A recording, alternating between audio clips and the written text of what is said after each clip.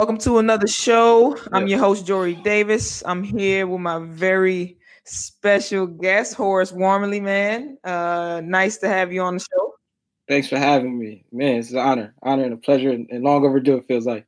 Yeah, it's been a while. We've been trying to catch up with each other, but for those that don't know who Horace is, he's a former professional athlete advocate, managing partner of Layer Cake Group, and the co-director of District. Appreciate you coming on. So let's get right to it. Obviously, Absolutely. we connected. You and I connected from basically the Athlete Network, as we call it. You know, one thing led Yeah. to another after I released the video about overseas basketball. I believe it was Greg Platter who connected Yep. us. He sent me one of your Medium posts. I instantly, felt your vibe and we connected, and it's been, up from there. It's just been an instant connection. So I wanted to start out by just kind of talking about, what you believe is the importance of the athlete network, especially the elite athlete network, because that's kind of in a sense how we're here right now.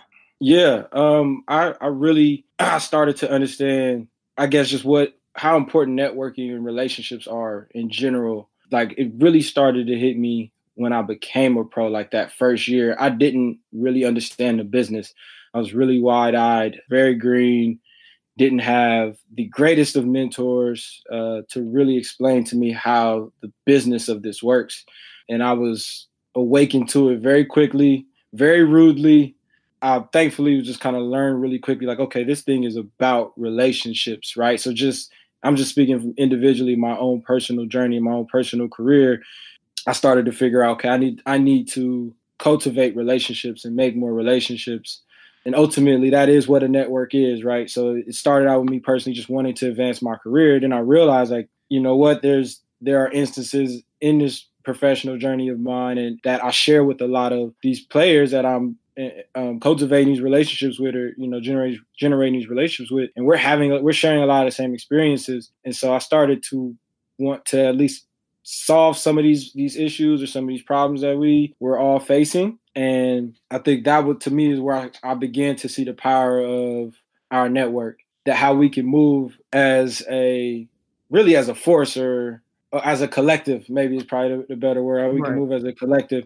And it just expanded from there. And I started to meet people like yourself, people like Greg, like GP, my business partner. I started to just see like how there were folks who played professionally, who ventured into technology, who ventured into real estate, who ventured into finance, who ventured into fashion, and just started to see how small our world really is Right. amongst each other, and how we can begin to help one another. And I just been really looking for ways to utilize that collective, again, for myself and for others, Right. really since day one. Yeah.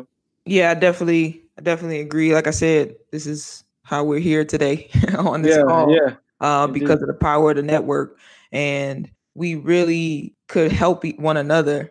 Kind of elevate to a higher level. Because as of now, you see a lot of guys doing things on their own, and it's great ideas. However, we don't have that community or that network per se to Mm-hmm. help everyone's ideas grow into a global, as I say, a global impact. We Yeah. have trainers that have a few clients, and we have people that own small businesses. But I think if we really were to put those resources together, we could help one another kind of elevate, but also create new ways and for the next generation of athletes. So, really the main topic for Mm-hmm. interviewing you was how that network led you into, first of all, learning more about the business as a professional athlete, and what gave you that confidence to actually start, negotiating things on your own, and Mm-hmm. taking risks. Like, how did that begin for you? Like, what was the determining factor that said, all right, man, I'm about to use the network I have and learn this thing so I can help create better opportunities for myself and those around me? Yeah, we're a unique community. We're a unique community, and then we're also like a unique species in this community, like of people. Period. Outside of our own community, but this community of like athletes in general is unique. But then when you start talking about the international athlete, or just that athlete that gets a chance to travel abroad, so like that kind of transitions to track athletes as well, and soccer, Right. like just that class of athlete, like we're really unique. I think one of my mentors really was the catalyst for my shift of my mindset about myself. And he would always tell me, it's probably a ubiquitous thing now, but I think at the time it wasn't for me, or I didn't really hear it that much, which was that I was a CEO of my own business. Right. And so this is 2006, 2007 after I finished school. And it was like, okay, well, what does that mean for me? As I'm entering into the business? I never once as a basketball player saw myself running my own company, like my career being my own business. Right. And I think that was a subtle statement, but it had a very like huge shift in like my paradigm. So that was the beginning. And once I got abroad, my first gig was in Germany. I was like right outside of Munich. Once I got outside of that, and again, like I said, I was introduced to the business in a very rude way. Like I was lowballed on the contract. I actually went to training camp, didn't like the contract, came home, missed the first 3 weeks of my rookie season, and then flew back to Germany. And so for the same team? For the exact same team, right?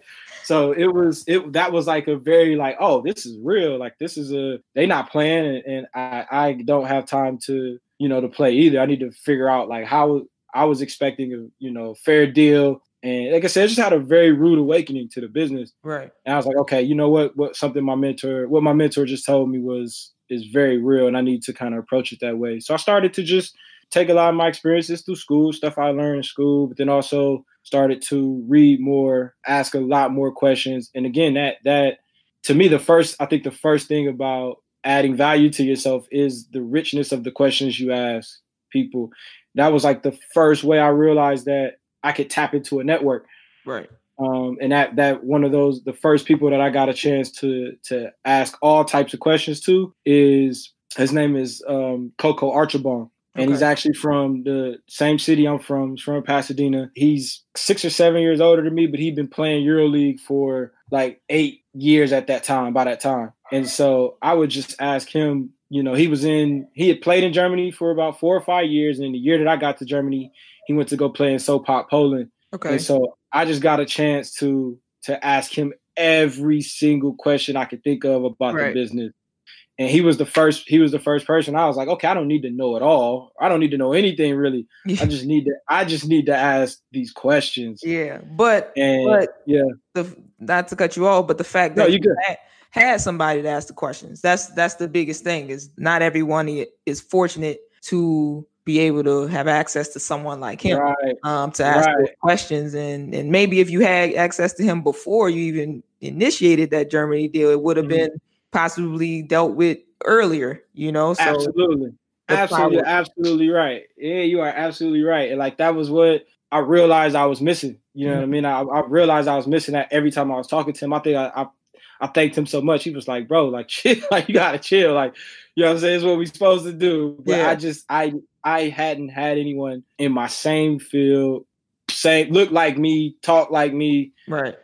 Had gone through, everything that I could probably or possibly go through that could speak to me and really take time out and wasn't too busy, wasn't too big. And that was the key. And that ultimately gave me not only at least the start of like the knowledge that I would gain, but the confidence to just, okay, I need to speak up for myself. Like my agent at the time is only going to do so much for me. Right. So I need to speak up for myself. And in order for me to feel comfortable speaking up for myself, there's certain things that I need to know. And that kind of started, I think where the question was and where you were alluding to is me being able to negotiate my own contracts after that year.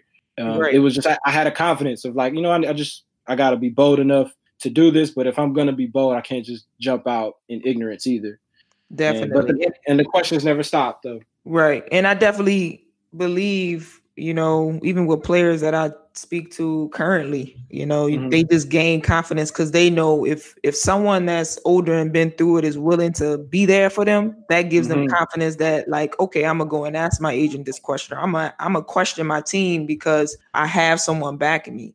So I think that whole idea of having even more people or entity backing you outside of your managing team is it adds more confidence for the players. They're more willing to speak their truth and fight for change. But if you solo dolo and your agent is telling you one thing and you don't have anyone saying I got your back, maybe you don't have as much confidence to say, you know what, I could do this on my own. You know, of course you are an individual and you have a unique personality, so that led you to do what you did, which we'll get into. But of course the mentor, having someone like that also helped you take that next step. What time did you start to really negotiate your contract? What was the first contract that you negotiated alone? First contract was I negotiated by myself was actually China. So the year that I played in Germany, came home, played in the D League, well, now the G League, and then following that year went to go play in China.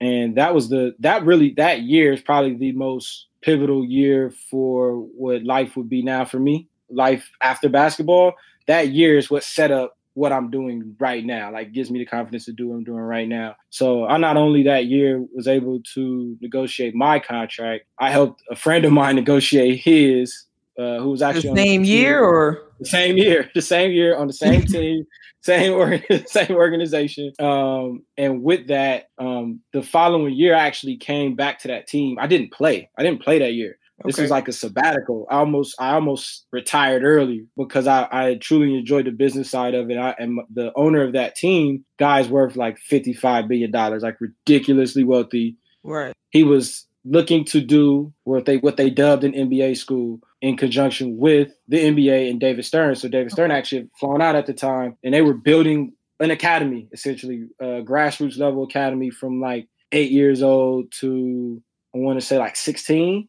That would basically be a feeder system into his professional team. Right. And so he actually brought me in on that development to help strategize what that school would look like, what the, I guess, curriculum, it wasn't that academic, but what the curriculum of like a workout plan would look like, the schedule of, you know, when they'd be on, or like when they actually be at the school, to when they get a chance to go back to their families. Like I was, I don't want to say leading it, because definitely wasn't, but I like had a very, very impactful say on what happened, and even all the way up to the what the actual building looked like, where the hot tubs and all that stuff went, like everything. And so like that was like my entry point into like, oh shoot, this is where I'm at. Like this is what I'm here for. Yeah, you know there's more on that side. Before you got to China, you moved around a little bit. So what were the steps you took to first get in contact, get a contact in China, then leading to you negotiating your own contract? Like what were the steps?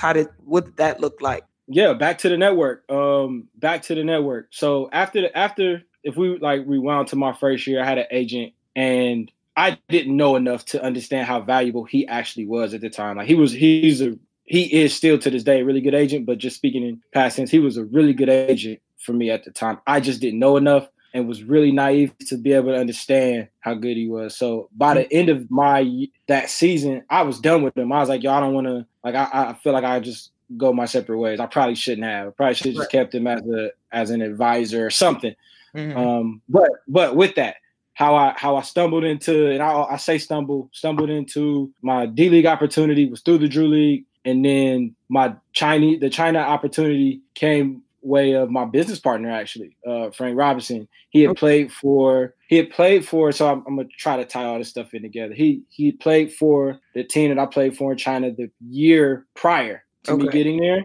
So when I was with the Defenders in the D League, he was in China, but ended up his son was being born. So he actually just wanted to come home and play. And so when he came home to play, he came to our team, to the LA Defenders. So we actually rebuilt our relationships. We've been cool prior, but we became friends, brothers, business partners that season.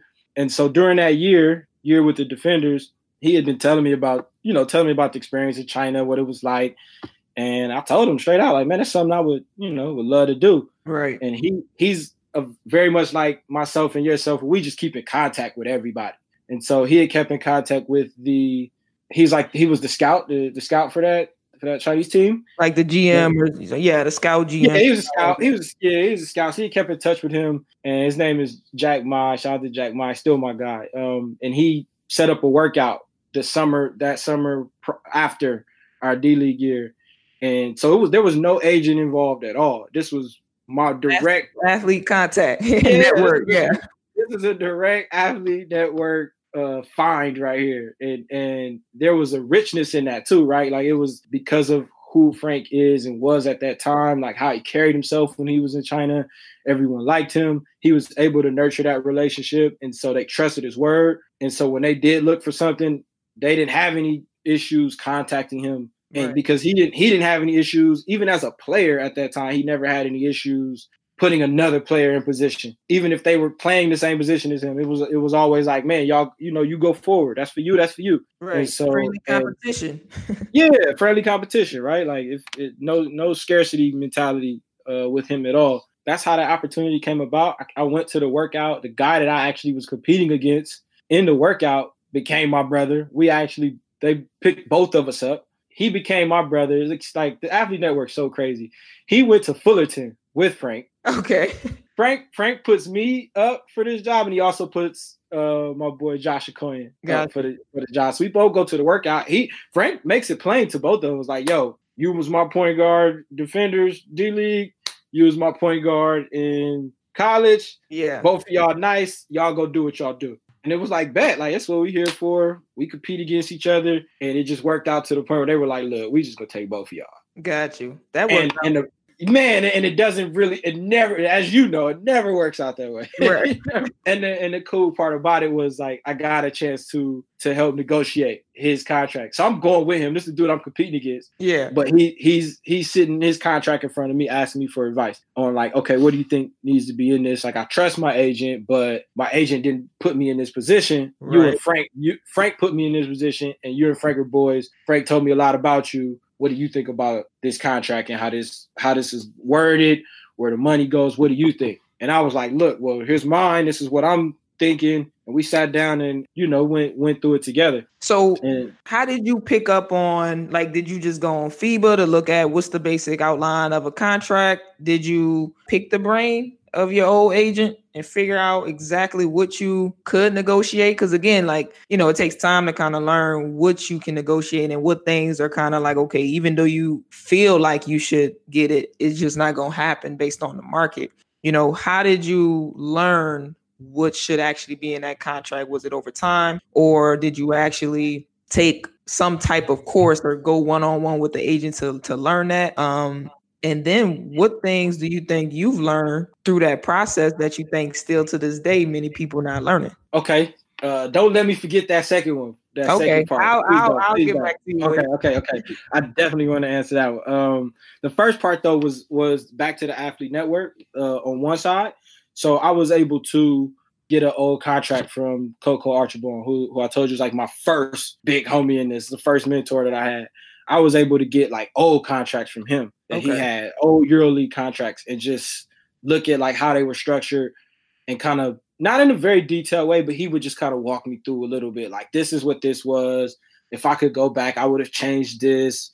Be careful because GMs will try to add this part. Like, so just really, really not nothing too specific. Like, it wasn't, where he was highlighting the contract for me or anything, but just he sent it, little notes, and I would just read over it constantly. And so once he was comfortable sending that, I was like, man, let me see who else is comfortable sending me their contracts, right? And I just my boy was another one. Frank was another one. Frank, let me, you feel comfortable showing me your contract? You can redact the salary number if you want to. I don't care about that part. Right. At the time, at least, I started to learn to care about that. But but I would begin to see, just how contracts were structured in Europe first. Right. Then I got to it kind of grew out to seeing how they were structured in different countries, different leagues. But that was how it started. It just started on one side, just pulling in like the friends that I had, their contracts. I mean, let me just see a contract, bro. Let me see how it's structured. If I find something in it that I think that I will, should question, I'll hit them and be like, yo, bro, like, my boy had this in his. You sure you want to? Yeah. You know what I mean? They was like, yo, I don't know. To me, it's like, so on the men's side, people, did you get to anybody that was like, nah, I'm not trying to share my contract? Or absolutely. Okay. Absolutely. That was more. There was more. Nah, bro, I can't do that. There was more of that. There was more of that than people handing it over. But how many do? I didn't need that many. I needed like 4 or 5. Here's the other thing too. I definitely don't want to leave out. Like that, I'm very fortunate to have is I have there are friends of our family who are lawyers. Okay. And so I definitely don't want to leave that out. So even when I'm negotiating my own, like I was able to send them a contract and go, okay, is there like I'm comfortable with the number, but is there anything in this that you see that the wording of it should be changed? And they always gave me at least an hour, right? And I just tried to come as prepared as I could, right, in that hour, just pick their brain. This is the wording, and just after a while, you kind of you kind of just know what to look for, know what to pick out. Yeah, you know what? The biggest thing I think, and it varies between levels. Like I got to see an NBA contract, which my boy Ryan, who I went to high school with, retired with the Clippers, but he played all over the NBA. But I got to see his NBA contract, and I got to see, obviously, like I told you, my first mentor, or big homie, if you will, big bro, EuroLeague contract. Frank had a EuroLeague and a Euro Cup contract. I got to see my contract at the time was a Pro B in Germany. Yeah. And then I got to see my own D-League contract, other D-League or G-League contracts. So I got to see them at various levels. The one thing that people forget to, I guess, is the taxes. Like who gets taxed for what, and it always depends on what country you're in. Yeah. But there's a lot of things that you shouldn't be taxed on. Like there, especially as an international hooper, like your income shouldn't be taxed at all. And sometimes the teams would word it a way where they could push off tax on you, and they would take that out of a player's salary. Yep.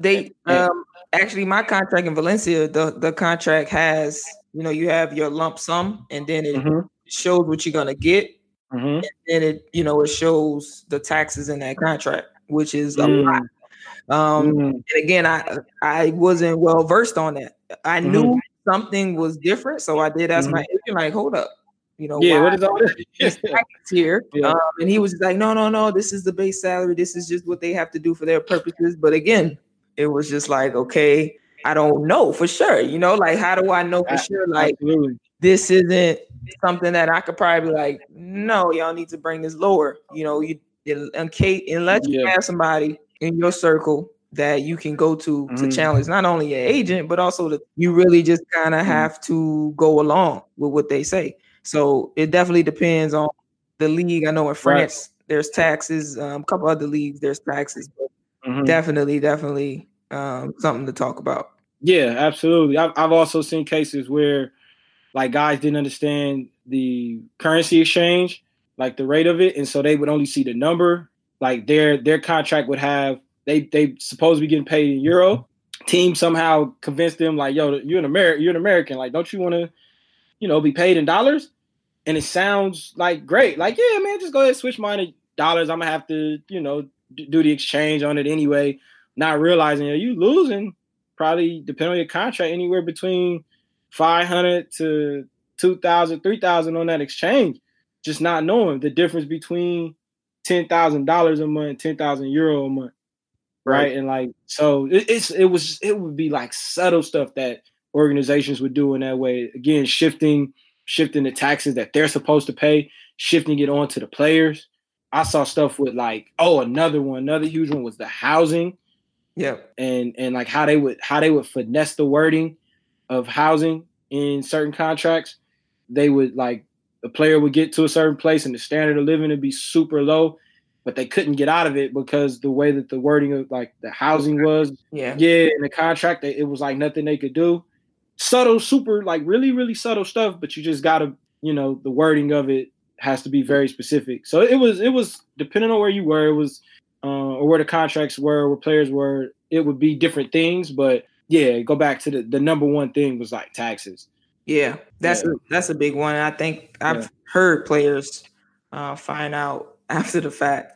Yeah, they thinking like, okay, I'm getting more money in this country and this team. This, I'm getting, I don't know, maybe let's say $5,000 more. But when you talk about those taxes, that deal that was $5,000 less with no tax situation would have been better, you know. Right. So it's like it's definitely something to pay attention to.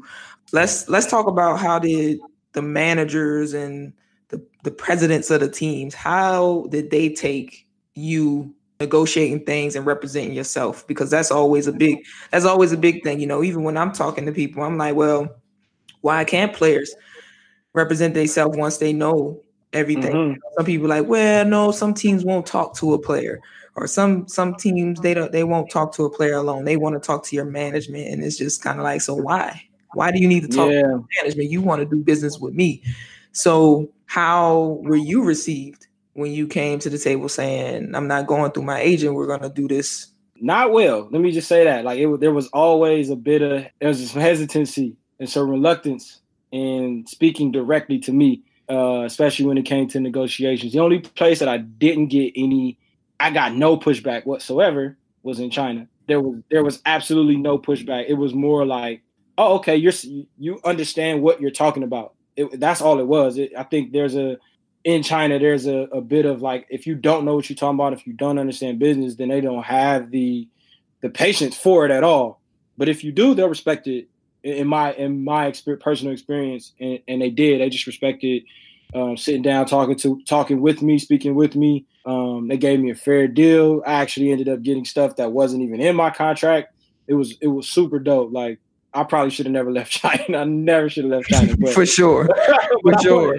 I wanted to keep playing ball, and I would have had to forfeit my career to kind of stay there. But whole nother story. But yeah, everywhere else though, there was some reluctance. Just being honest.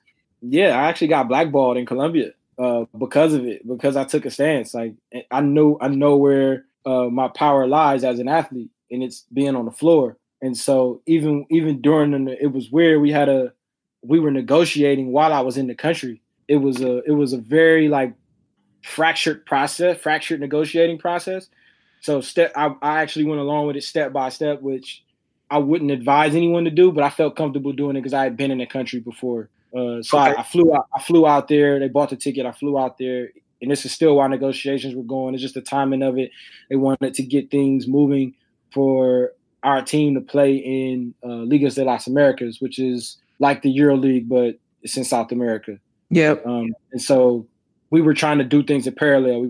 We were trying to get prepared on court in parallel with the negotiation. So I was like, okay, you know, as long as the negotiation goes smooth, everything will happen and go off without a hitch, right?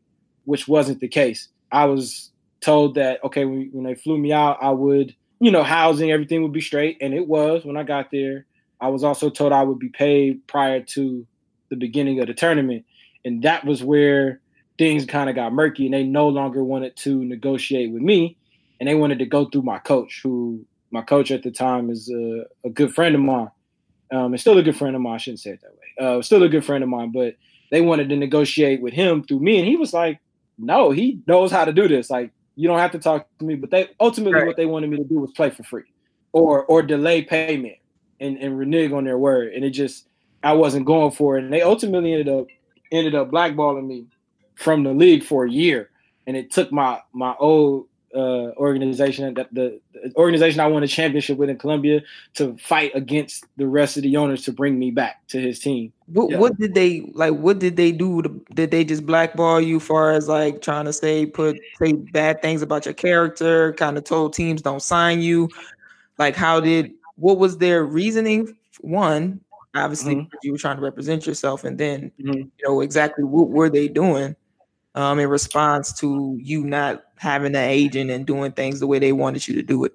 Yeah, they would lose power. That was the true reason behind it. I think, especially coming off of just winning the championship out there, I had befriended a lot of players that are domestic players, the Colombians. I had befriended a lot of them, and they weren't liking their situations, whether it was housing or what they're getting paid. So they're coming to me. And they're asking me to help them. Like, I was on the verge of starting a union in Colombia. So like, they're not going for that, the owners. And so the league is actually ran by a coalition of the owners. So it didn't take much. So once you do one thing with one of the owners, like, this is how they keep the players in check for the most part. one owner don't like you, you're expendable to them. Domestic, import, doesn't matter. None of this stuff is on the books. This is just a silent pact between them. Yep. I mean, I always say, like you're saying, like you clearly describing, they have their round table.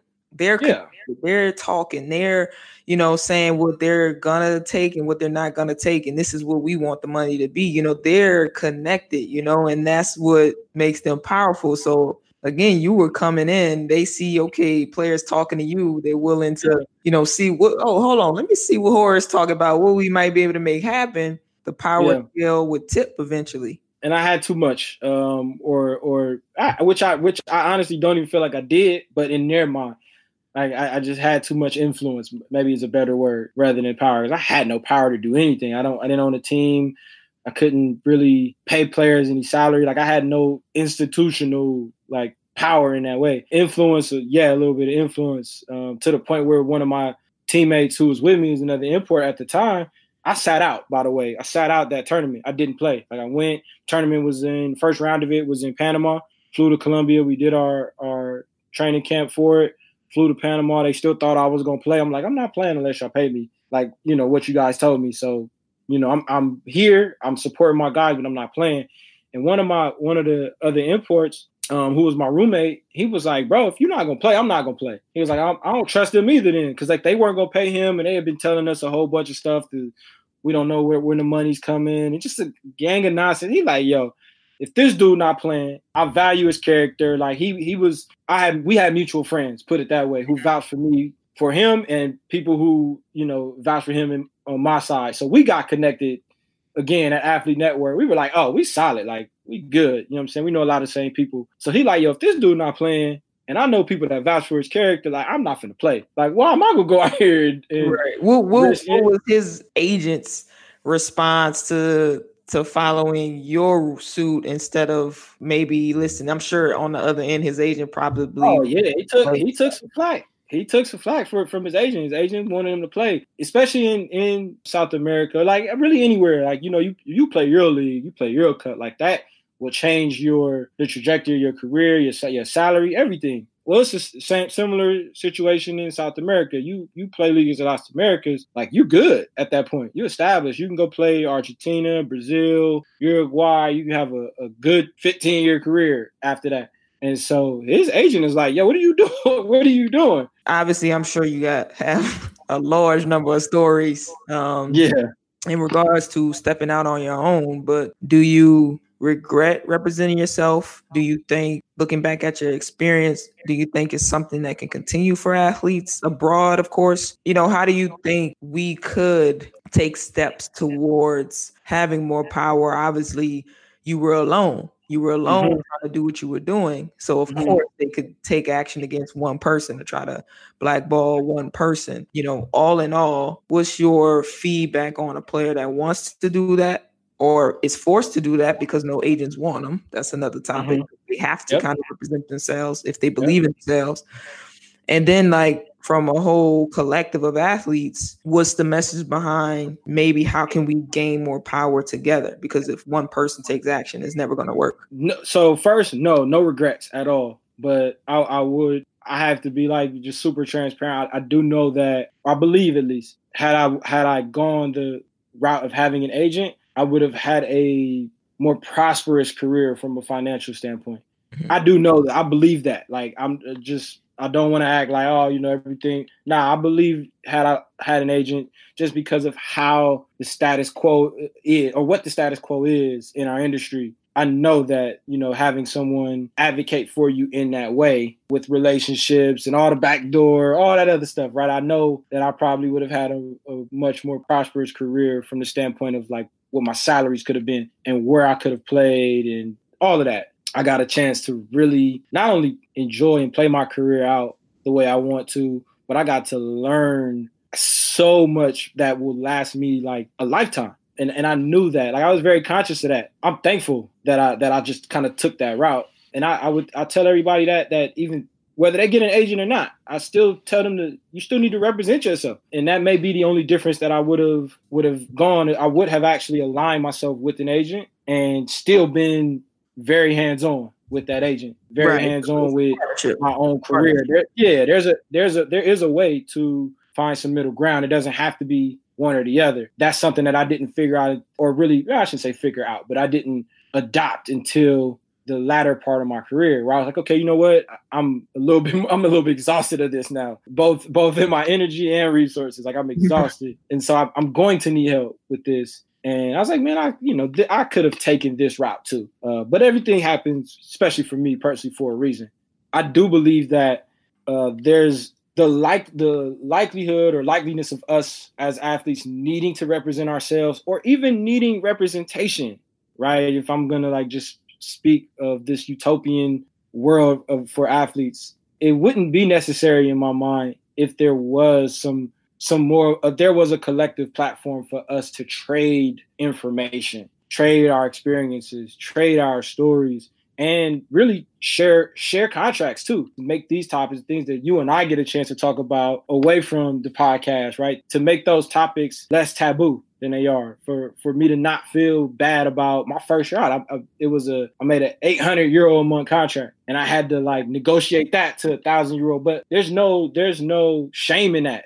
And I need to be okay just saying that, so the next person knows, yo, you can get more, or you can do better, or this is where the starting point is, or we need to find a way to raise that up so they don't use one player versus the other to drive the salary price down. That's key. I mean, everybody trying to hide what they're making, but if we don't learn what people are making and what is the truth in our salary, what's the truth in our contracts, and and we don't share that info, we'll never know what do we need to do to move forward. We're always guessing and saying, well, I heard somebody make this, and then you just believe your agent say, no, this is the market value. Okay, you still have to believe that, even though there are some agents that are great agents. However, they are also a part of this business. They are in business with us and the team. So sometimes the full transparent truth is not in their best interest with us, So like you said, being transparent and not saying I make, you making 800, but you talk about you add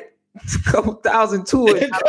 Right. This is what this person making, and I'm not making this. Now you unhappy, and you don't even know the truth behind it. So what you just said was facts. Definitely. Yeah, man. And I just, to add to your point, man, we have if there's a platform, and shout out to Weevolve, if there's a platform we can continue to add value to in that way. We don't necessarily remove representation, but we hold representation accountable in that way, right? So now you get a chance to really see who's representing the athlete, who's representing their own personal interests, who's representing the organizations, who's really an advocate for you. It just becomes a bit clearer, in my opinion. If we're able to just share, and I think that's what I was able to see in my own personal journey is, this person's sharing their contract, this person's sharing their story, this is what this person experienced with this team in this market, in this climate. I'm able to gather and collect all these different stories and experiences in the markets and make sense of it for myself. And that gives you confidence going forward to sit in front of a team and go, okay, well, I know such and such is, well, I have to say their name, but I know there are other guards in this league that make $7,000 a month, and this is what their numbers may possibly be, and and you're able to roll this out with stats and support it with, like, you're able to quantify your position in negotiations. That makes you powerful. It makes you powerful, but when all that information is hidden or blown up, as you said, and people are adding zeros to their salaries and telling you everything is good and it's not. Right. All the fault at that point can't go on the agents either, because, we're not telling the truth. We're not being real. We want agents to be real, but we're not being real with ourselves to start, because yes, you might have the house with the bathroom and the thing, and you paying for your Wi-Fi when you're not supposed to be paying for your Wi-Fi, and you stunting, whereas like, okay, if you tell the truth and you tell the truth and you tell the truth, now we have a whole collective of stories and data to say, FIBA, what y'all doing? Exactly. So that's when change starts. But if we all lying and stunting, we can't make change in that way. And that's it, man. I think that's it right there. I'm pushing to that space before I would, tell anyone to to represent themselves, I think it starts with me telling the truth to them. It starts with them really digging for the truth and seeking the truth. Yeah, it starts there. And then you can represent yourself. Even when you have representation, you still need to know. You still need to, right? You don't want to buy a lemon when you go looking for a car. Like there's certain things you may not be a mechanic, but you still need to know some stuff about a car when you go buy it, and then you go give it to the mechanic. Like, so there's certain things that we need to know, and like I would advocate for that first. Like, before you jump out and want to represent yourself or feel the need to, man, just go dig for the truth. Go dig. Everybody you know, go ask them. There's people online. There are people willing to tell their stories, like myself, like yourself. We're out there. We can be found. We're reachable. But you have to dig, and we're still digging in ourselves, in our own past, our own journey. So I would start there. That is how you represent yourself, whether you have an agent or not. China opened your eyes, as you said, to what's next for you. It opened your eyes to like, man, look, I think I'm about ready to transition to the business side. We didn't go deep into, what happened your first year, but let's talk about the emotions you felt from start to when you knew it was about to finish, as to why you eventually say, you know what, man, it's time. I need to figure out what's next. Man, it's Kyle. I just talked to one of my boys the other day. Mo Isom went to Texas, University of Texas, and I'll share with him, like, there wasn't any year in my career that I didn't question quitting or retiring. There was no part of it, but it wasn't like this out of like me being angry at anything or came from like not being healthy. To me, there was always this healthy detachment of knowing that I was a little bit bigger than basketball, right? Like my life, not me bigger than the game in that way, but just me. Like there was more to me than just I'm gonna play basketball for the rest of my life. Like I always knew that there was a shelf life to this, and so every year, as I'm building and kind of adding more tools to the toolbox, it was like, okay, is now the time to transition out? Like, I'm looking for the exit. And so when my emotions in it, that was really my emotion in it the entire time, was like, when do I transition out? Because my tolerance level, the more that I learned, my tolerance level became less and less for the nonsense. Yeah. Like, for real, like, I know you're not supposed to be. I know this contract is nonsense that you send to me. I know this salary is nonsense. You know what I mean? I know, like, you can't take it all. You can't go to war on your own. So it's like, at this point, it's like, you know the truth, but maybe you trying to tell to the person to the left and right, but you can't go to war on your own. So I feel you 100% on that. Absolutely. So year in and year out, I promise you, not a year in my career. I don't like using the word career. My journey, my basketball journey, not a year went by that I didn't very honestly reassess and go, is this what I want to continue doing? And to me, that's also a testament to how much I love playing basketball and how much I love like the travel of it and meeting new people. Because that was often the thing that pulled me in, was like, man, well, this is a free ticket. This is free education. And I love the game. How? Like, what other way am I going to get to do this in my 20s? You know what I mean? And get paid to do it. Like, I agree with you. The lifestyle. It's like, okay, if I quit now, is there anything set up in my life that I can maintain this lifestyle without basketball? I always say, like, it's like a quote, like, can you maintain this lifestyle that you living right now without basketball? Think about it. Think about the tickets, living, you eating good, all these things. Like, that's the piece. There's nothing else, man. Play more than there's nothing else, Jory. It's a great one. Yeah, there's nothing else. There's nothing else that'll do this. Like, we were able to. Well, I'm retired. Well, I was able to. You're still able to tap into communities, right? Like, in a way that nothing else. I can buy that ticket, travel to Europe, but what plan allows you to do is you tap right into a community. You tap right into a fan base. You tap right into there are doors that open for us that really no other thing in my life personally opens in that way. I love hooping. I still will hoop to this day hard. Like, I'm in a game. And I'm gonna do that. I'm gonna do that till I can't play anymore. What actually got me to be okay, be content with retiring, was I was content with the path, the career of it all, like the professionalism of it all. I was content. Like, I had maxed out, for my personal opinion, what I could make in every market. Like, I played in Europe, played in Asia, played in Africa, played in the Middle East, played in South America, played in North America. Only place I ain't touched was Antarctica. It was more or less to me like a graduation. And looking back, I probably played 1 or 2 more years longer than past that graduation. So I got a little bit of a grace period. But yeah, I was just content. Like I was content with what I had experienced. I was content with, the level that I reached playing basketball. I felt like I had maxed out. I maxed out with good I was going to become as a player. I maxed out with how much practice I could take. Right. That's the key right there.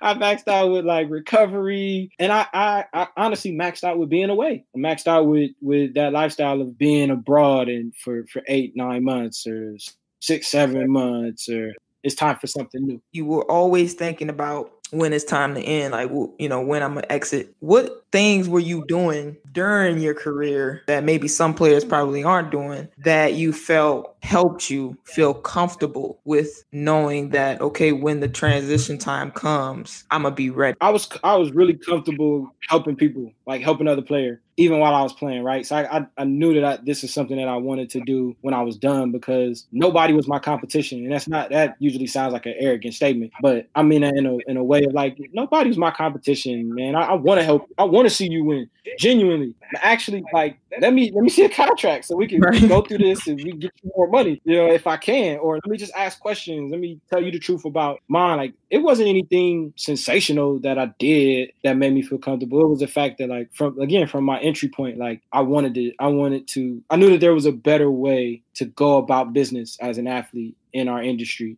And I wanted to just change that from the onset. And so I've been fighting to get to that, like put that platform out in any way or in any iteration that it can possibly go out. I've been trying to do that for the last 10, 11, 12 years of my life. We both share that passion to create something that will be the game changer, as I say, that will shift the paradigm, And I think that's where you and I are. That's what they call you, my long lost sister. Like, that's where we are. That's what I believe this podcast is about. That's the work that I get a chance to do and you get a chance to do away from these conversations that we have independently when we talk to other players, younger, older, whatever, is we're trying to shift the paradigm that I've been rereading Plato's Allegory of the Cave, because I keep feeling like I'm finding myself like having to go back down to the cave and pull people out so they can just see. And that's really what it is. That's the work that we're doing, and it's that has to happen first. Again, we talked a while back and we talked about the community needing to be educated to understand that they do need something else, that more work was to be done before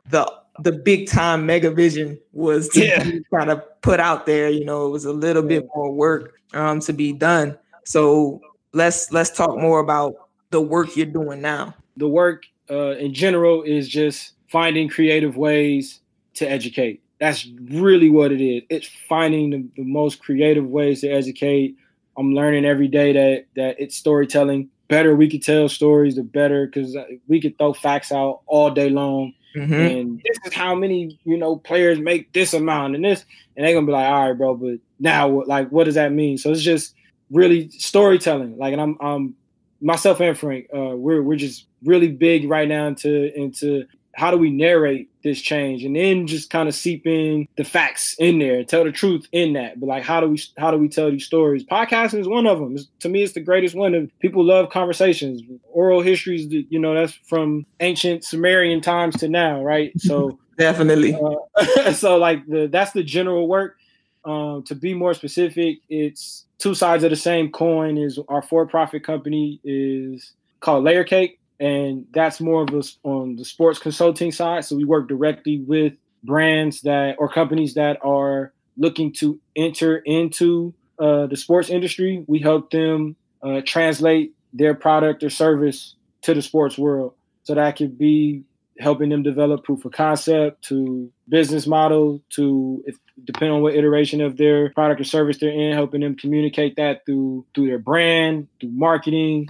It really kind of depends on, where a brand or company is. But that's what that looks like on the for-profit side. And then on our nonprofit side, which is District Foundation, it's a lot of the same work and really a lot of the same relationships, but targeted at the youth and amateur athletes. For our 4 initiatives with our programs right now is mental health, nutrition / health and wellness, financial literacy, and technology. Those are 4 things that we felt will have the most critical impact with young athletes and the communities that they live in and exist in to create change. And this will be the first place I actually say this out loud, but we're working on a docu-series, if you will, called Handle with Care. And it kind of like talks about it goes back and discuss each handle that a player had.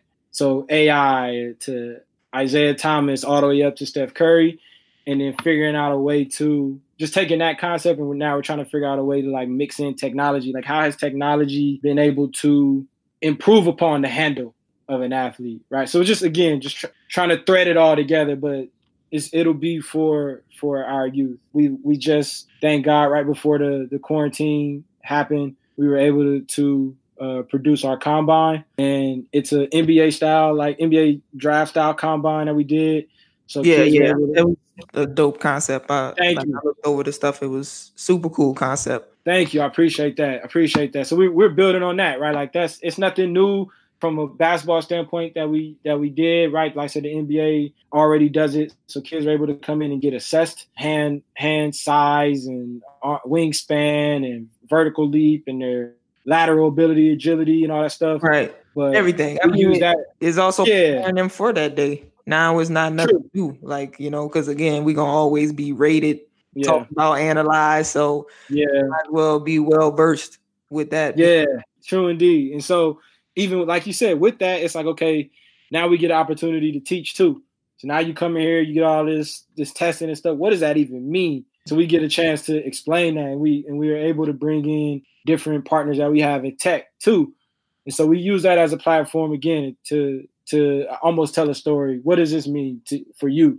It could be something as simple as you need to get better in, your lane agility. And that's fine. Or, are you interested in, what mental health means? And do you have performance anxiety? How did you feel when you got to the combine? Did you prepare for it? Like, so yeah, just the things of that nature. We're constantly looking to produce, both again on the for-profit side, creating those partners, and also that stuff pays the bills. But then on our nonprofit side, it's like, how do we now leverage those relationships we've created on the for-profit side with the experience we have, with the relationships we have in basketball, and really create an environment for the kids to push the industry and the culture further than we ever could imagine doing. Right. Like, basically, I mean, y'all doing the work a little step earlier than waiting till they college and transitioning out. Like, the work. Yeah, it's too late. I mean, that's something I've always said, and is needed. So I think you guys are definitely kind of, giving the players access to something outside of the EYBL team or AAU. This is something that's more authentic, real, and it's going to really impact them. I wanted to get to the relationship with you and Frank. In the sense, man, I kind of look like, hey, man, I think I've told him this too, but one of my friends, I was like, I want that friend to come. Let's go create some dope stuff, and we talking all day about it, and hoop, but then we come up with an idea while we hooping, like, yeah, we need to implement. Talk a little bit about the importance of your relationship with him, that you guys both played, you both came from that same community and everything, and how that's been a pleasure and refreshing, and how it's helped during the kind of, I'm sure there's been rough times where you thought, like, hey, what we doing? How is having that brother by your side saying we're going to do this together? How does that help? There's absolutely no way in the world, like, I can even imagine at this point doing any of this stuff without him, and not even someone like him, specifically him. I could partner with other people, and he can partner with other people, but there's a synergy he and I have that, like, we just complement each other in every way, and we're actually nothing alike. We're nothing alike, but we're after the same exact goal. We want to see the exact same. We have the exact same vision for basketball and really for the world in that way. But being able to have somebody, really, when they say iron sharpens iron, like, it's real. There were days when we would be on the road playing with the defenders, where we would just be in a hotel room, and we'd be laying on the floor in front of each of our individual beds, and we just be like, yo, we got 3 minutes, and close your eyes. Let's just think of an idea real quick. We just do like random stuff like that. Like, let's just think of something, bro. Like, here's a topic. Here's a problem we've been having. Here's a whatever. Let's think of something. We come up with an idea, sketch it out, flesh it out, and just tuck it. Like, he has this understanding of like when to attack, when to, all right, we don't need to do that. When it's needed, he's there to apply it. I love it. He's big on action. So a lot of times I'm the pull and he's the push. There was a point like where I in my career where I wasn't sure if I was going to continue playing or what I wanted to do. This is after China because I had taken a year off. Went back to China. They were paying me great money to help them strategize this academy. And I was like, you know what? This is it. I'm done. I'm retired. And I was like, God actually was like, nah, no, you're not. You still want to play. You need to go play. Yeah. But you know how it is if you sit out a year. And it's hard. It's very hard. It's hard. And Frank was like, man, say less. Like, he was in Finland playing on a Euro Cup team. He was like, man, come out here and just work out with us, practice with us. I ain't saying you're going to get put on. I don't know. Just come out here. Let's get it together. And I went out there.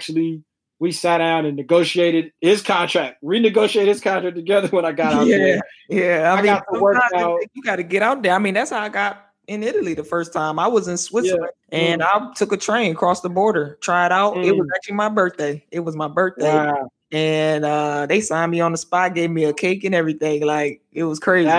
I never do that. That's story right there. That's awesome. And so, man, it's taking that risk.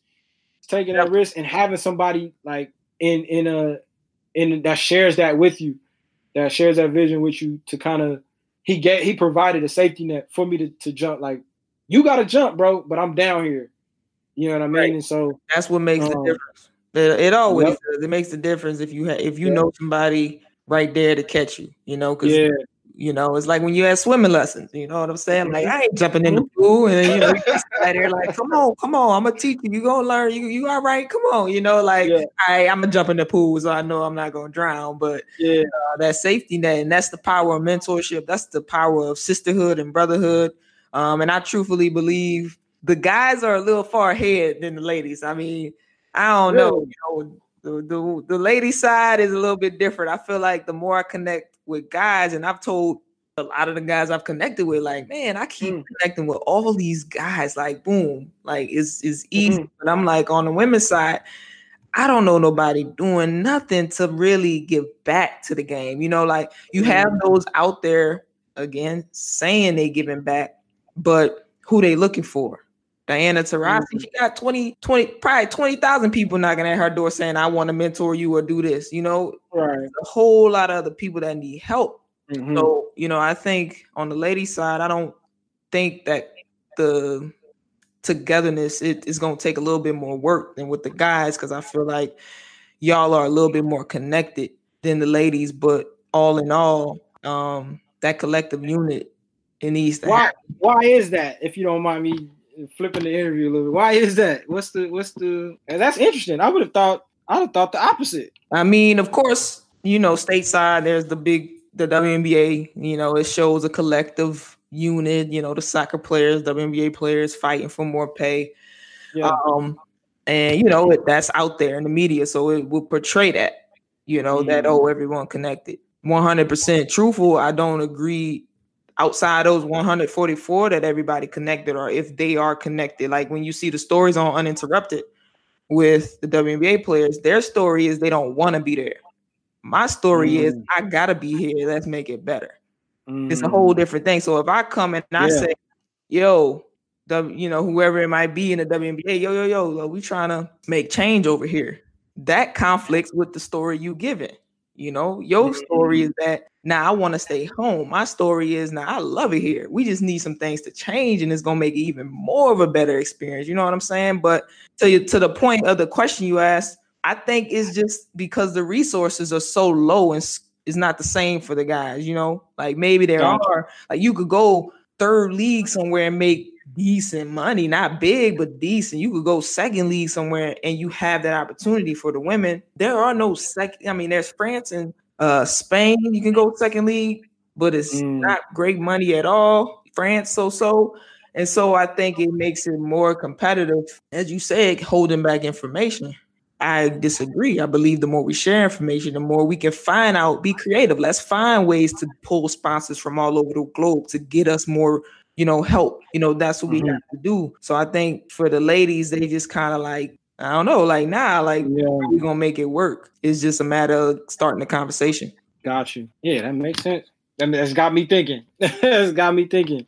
Yeah. But it's been a great combo, man. Like, I'm sure we could have sat here all day and talk about it. But one of the keys for the day was to definitely just talk about your journey as far as like representing yourself and how that's translated into what you're doing now, and just showing the overall power behind that, and now how you're trying to give that power back to the next athlete and to the younger generation, and also people like myself that's following closely behind that transition into real life. So it's been a pleasure to talk to you. I know we haven't talked in a while. It's been catch up with each other, but I definitely appreciate you taking the time.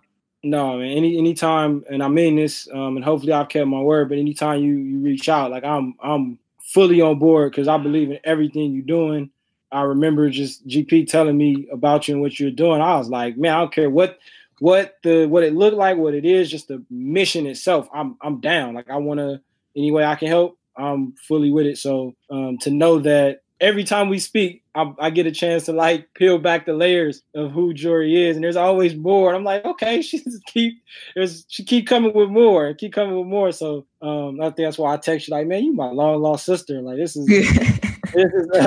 Definitely. I'm after, man, Corona just messing up stuff, but definitely gonna make my way out to Cali so we can, vibe face to face and, solidify that we really probably some long lost, siblings. I have family out in Cali too, so you never know. Never know, for real. That'd be crazy. So now I'm looking forward to definitely connecting in person. But thank you for giving me a platform to just share my story and speak, man. It's always a dope convo. So definitely. Well, thank you for coming on. I hope you stay safe, stay sane during this lockdown out there. Use this time wisely. Keep creating, meditating, reading, whatever you got to do. And until next time, man, I appreciate it, Horace. Thank you. Appreciate you guys.